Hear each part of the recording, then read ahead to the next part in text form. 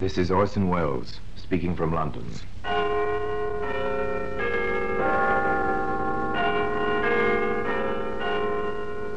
From the Black Museum, a repository of death. Here in the grim stone structure on the Thames which houses Scotland Yard is a warehouse of homicide, where everyday objects, a piece of carbon paper, a tin ashtray, a broken teacup, all are touched by murder.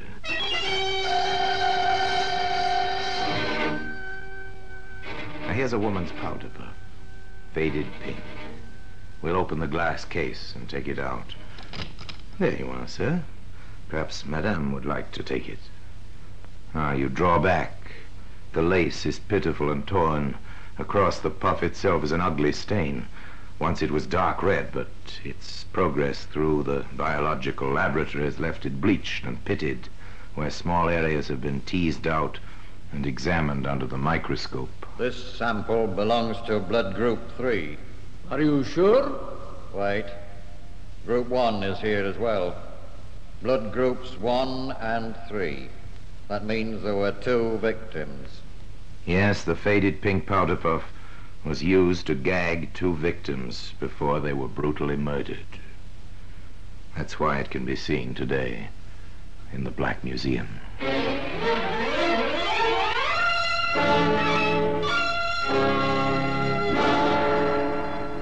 From the annals of the Criminal Investigation Department of the London Police, we bring you the dramatic stories of the crimes recorded by the objects in Scotland Yard's Gallery of Death, the Black Museum.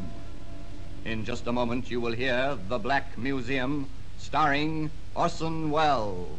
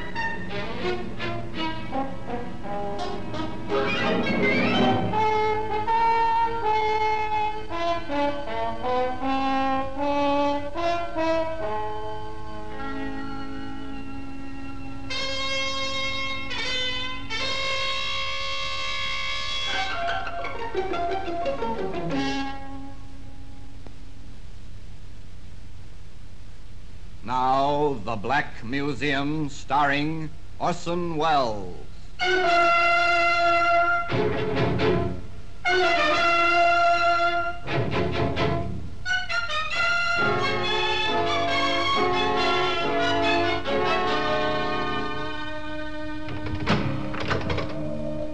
Well, here we are in the Black Museum.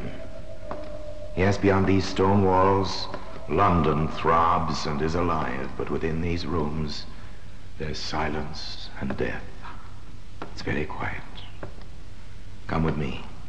Under the frieze of death masks, the masks of criminals of bygone days, suspended grimly under the ceiling, we pass slowly along the rows of murder exhibits, not always frightening in themselves, but terrifying when considered in relation to their history.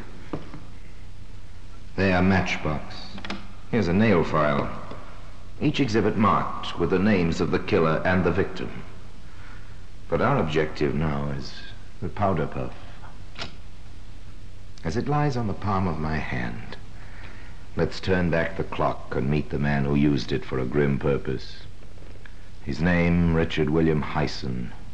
The time, dawn on the morning of Friday, October the 18th, 1946. The place, Pentonville Prison. This is it boys? Take it easy, Hyson. You've got about a couple of hours. Give me a cigarette.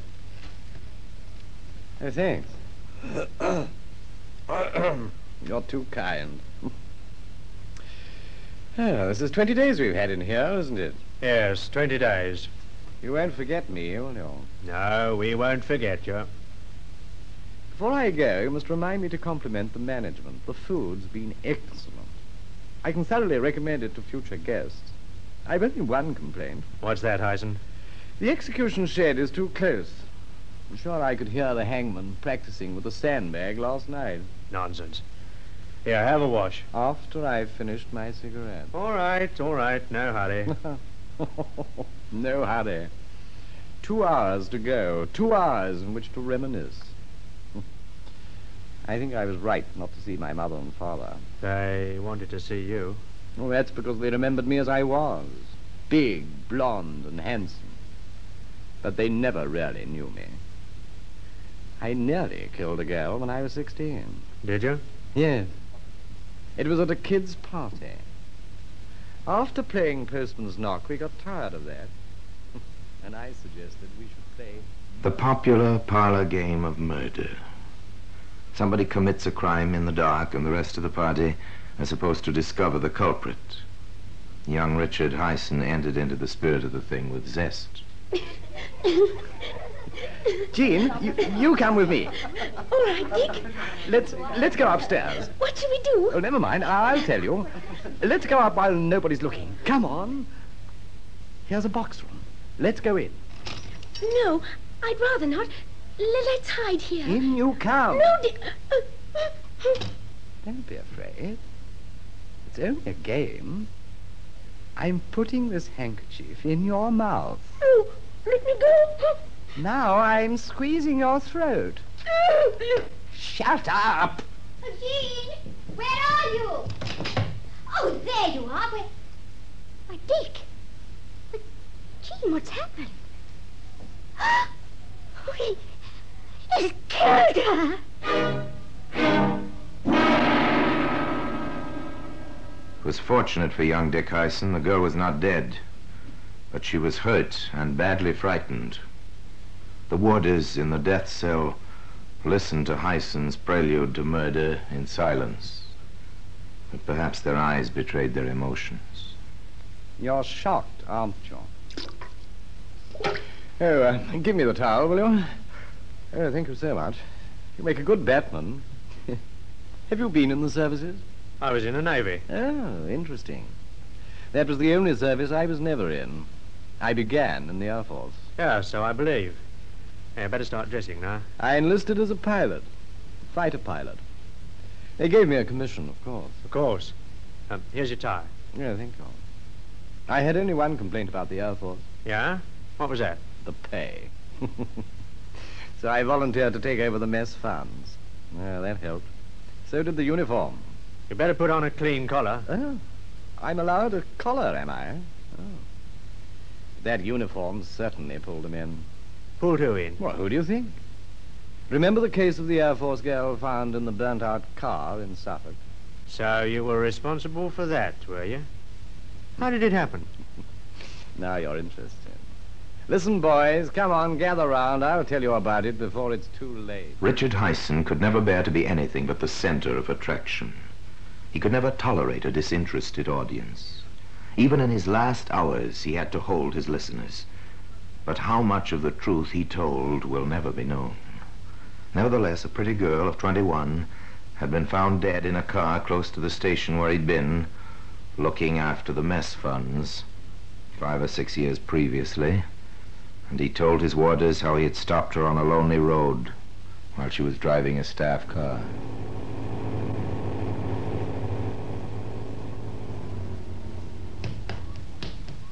Hello there. Want a lift? Oh, that's very nice of you. I'm going into Ipswich. Oh, so am I. Jump in.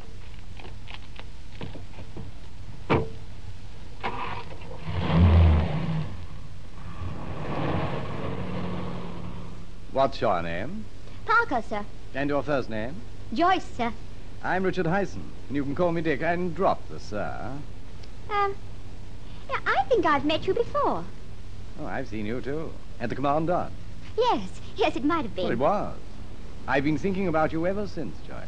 Oh, I don't believe a word of it, Mr. Hyson. Dick. Look out, watch that bend. Oh, I'm sorry. Oh, never mind, sweetheart. I've got nerves of steel. But I'd be happier if you let me take over. Yes, perhaps it would be a good idea. Thanks. Oh, don't bother to get out. I'll get out my side.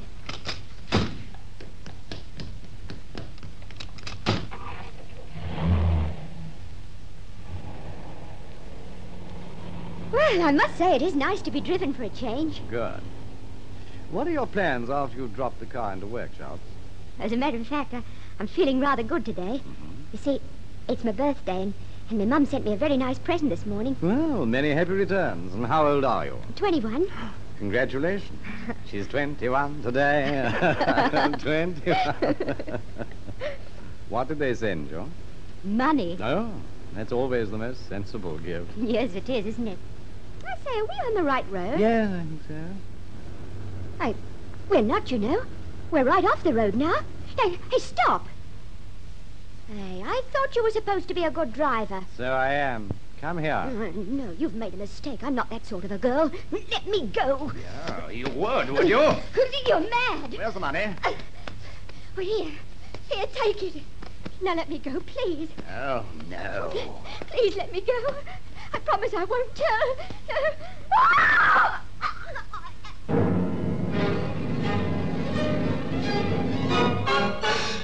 Hyson had no intention of giving his unfortunate victim the opportunity to tell. He had exceptionally large, powerful hands, his fingers being an inch across the joints.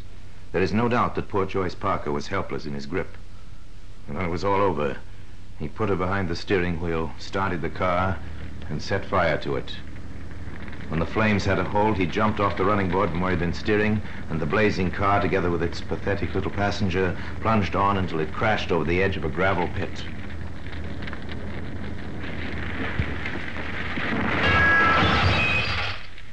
The crime had every appearance of being an accident, and Richard Hyson went to the picture alone that night, all expenses paid. He hadn't yet left behind any vital clues, such as might be seen today in the Black Museum. In just a moment, we will continue with The Black Museum, starring Orson Welles.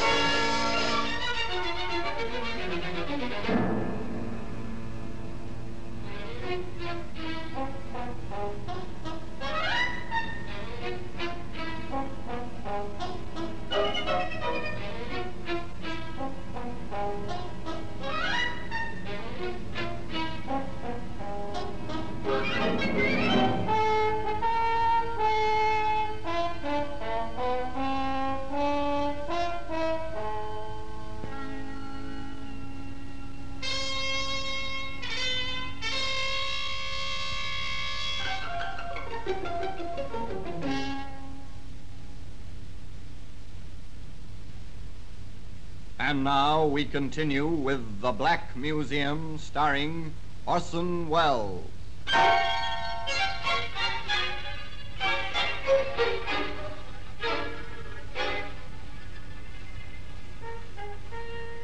We returned to number 2 death cell in Pentonville Prison.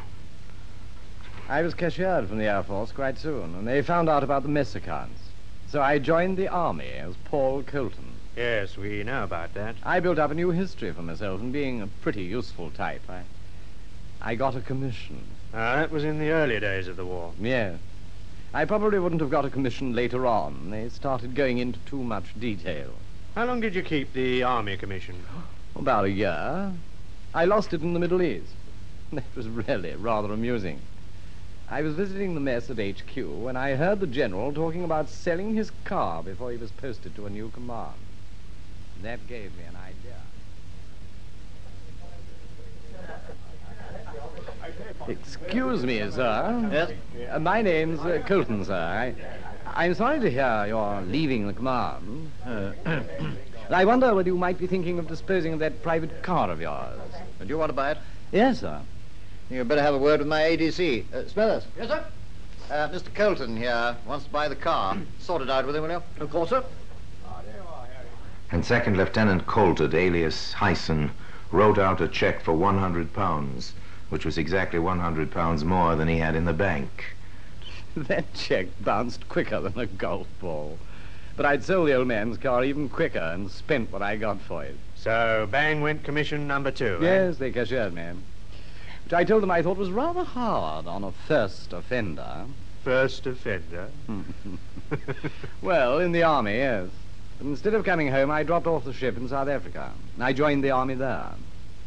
And believe me, it wasn't long before I got myself posted to England. That meant London for me. And those certainly were the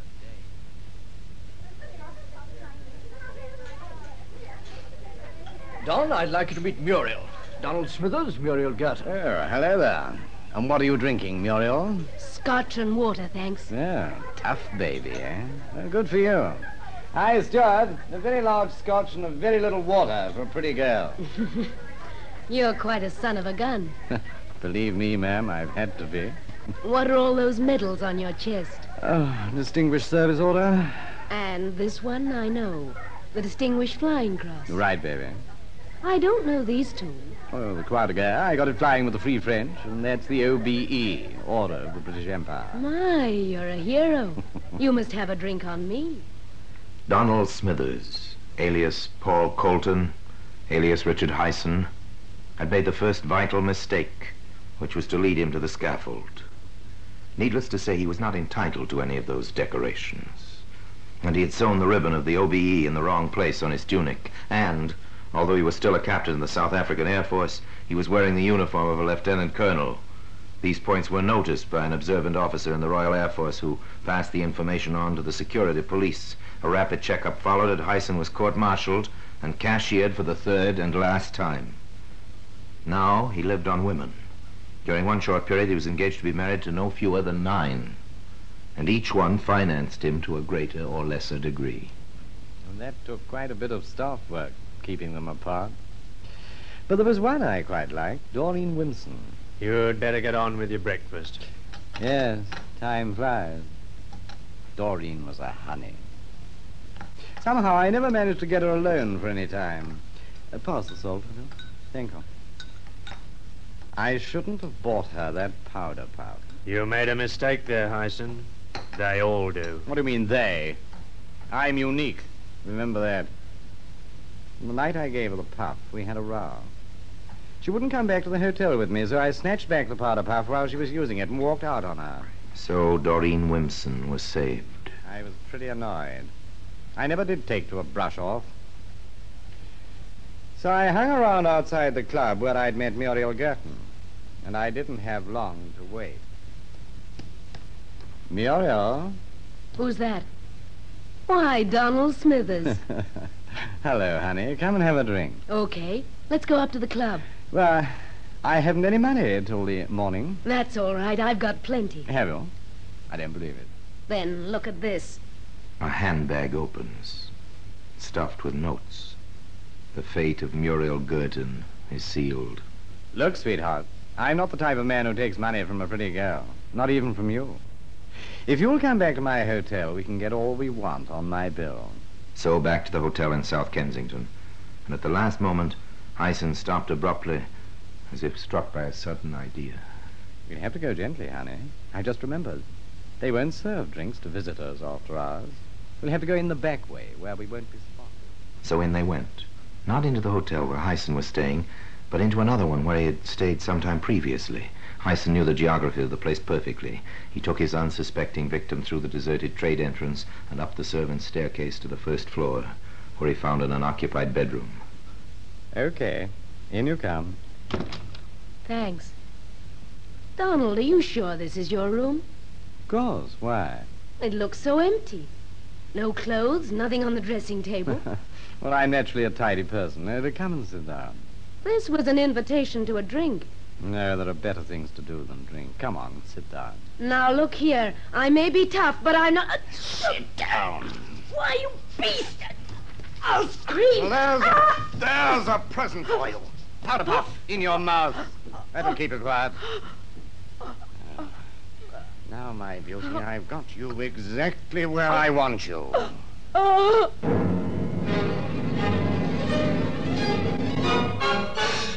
Again, those big, strong hands did their dreadful work.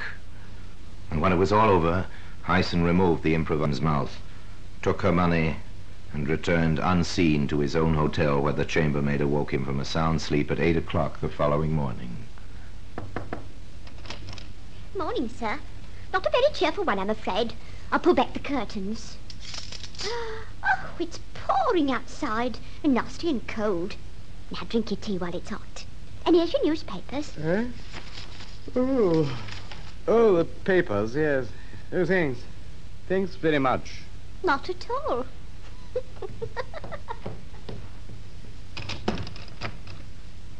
Papers. Now let me see. Woman found strangled in small hotel. Murder in South Kensington. Police are making widespread inquiries amongst the deceased friends and acquaintances in the hope of tracking down the murderer. The staff and members of a well-known Kensington club are being questioned this morning. They are they? Then the chances are that the swine who split on me to the South African War Department is going to open his mouth again. He'll remember I was with her. I must get out of London quick. It so happened that Hyson's panic was needless. The RAF officer was posted now, and he didn't come forward. Neither did the man who had introduced Hyson to his victim. But the scientists at Scotland Yard were becoming interested in traces of pink wool, which they found in the dead woman's mouth. There's no doubt we've got particles of face powder on this fragment. So the murderer must have gagged her with a powder puff of all things. But our own powder puff, which is white, was still in her handbag. That means the puff which was used by the murderer was taken away by him. The fibers are quite new. There's no dust on them, and the powder hasn't had time to get into the material. Well, there's a thread of lace here, too. We'd better let the superintendent know right away. Superintendent Brandreuth of Scotland Yard was then faced with the tremendous task of trying to trace an unknown man who might have bought a pink powder puff with lace trimmings. The information and the request for assistance was published in newspapers throughout the country, and Hyson read about it in the seaside town of Eastbourne. For the first time in his life, Richard Hyson panicked. In a split second, he saw the net closing in. He reasoned that Doreen Wimson, the girl he'd brought the powder puff for, would very soon tell the police. If he was caught, he must plead insanity. To establish insanity, he must commit another murder. And this time, there must be no motive. So that night, in a deserted street on the outskirts of the town, he waited for an unknown victim. It was dark. The few houses were scattered well back from the road. For nearly an hour, nothing stirred, while murder waited to strike in the shadows. Go back, little girl, go back, go back. No, she must come on. He's waiting with those big, strong hands, tense and ready.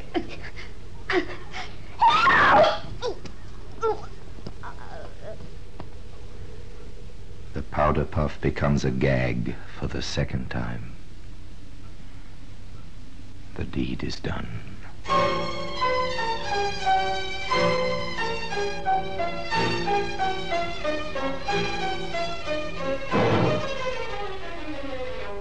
I might have got away with a lot if Doreen Wimson hadn't remembered the powder puff. She identified it, didn't she? Yes, I knew she'd get me.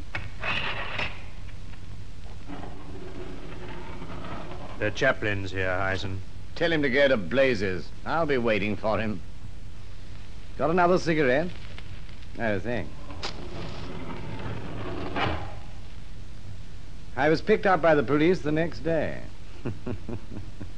Even then, I nearly convinced them that they'd got the wrong man.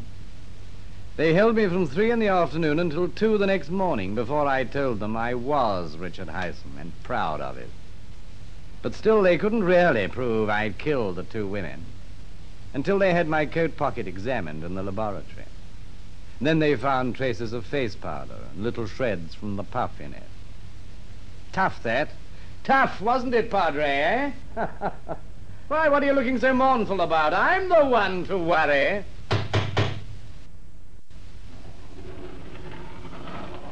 So the hangman's here at last.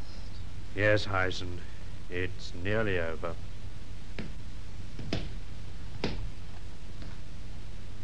Well, if nobody's going to say anything, I will. Come on, boys, get the straps on and let's get going. And so Richard Hyson is led to his appointed place on the trapdoors of the scaffold. A white bag is slipped over his head. The rope lodges under his chin. And while the chaplain intones the service of the dead, the trapdoors open and Hyson goes fluttering down into the dark cavity below. Justice has been achieved. And all because of the faded pink powder puff which can be seen now in the Black Museum. Orson Welles will be back with you in just a moment.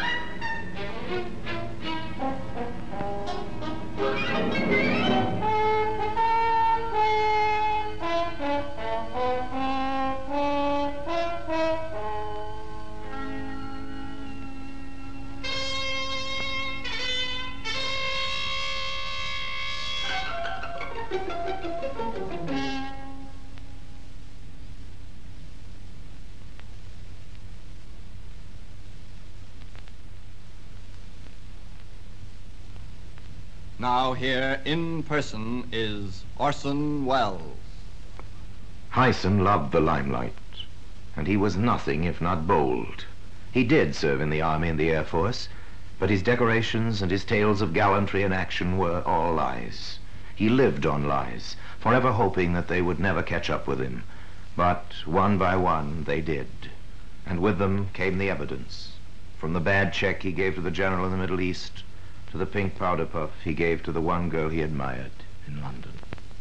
He hoped, of course, that the world would believe him to be insane. That would have spared him the final horror of the scaffold, and he might have been alive today in the grim fastnesses of Broadmoor, the criminal asylum. Was he mad? Well, you've heard the story. So another chapter of murder is closed, and the little pink powder puff, faded now, has its place in criminal history. And now, until we meet next time in the same place, I tell you another story about the Black Museum. I remain, as always, obediently yours.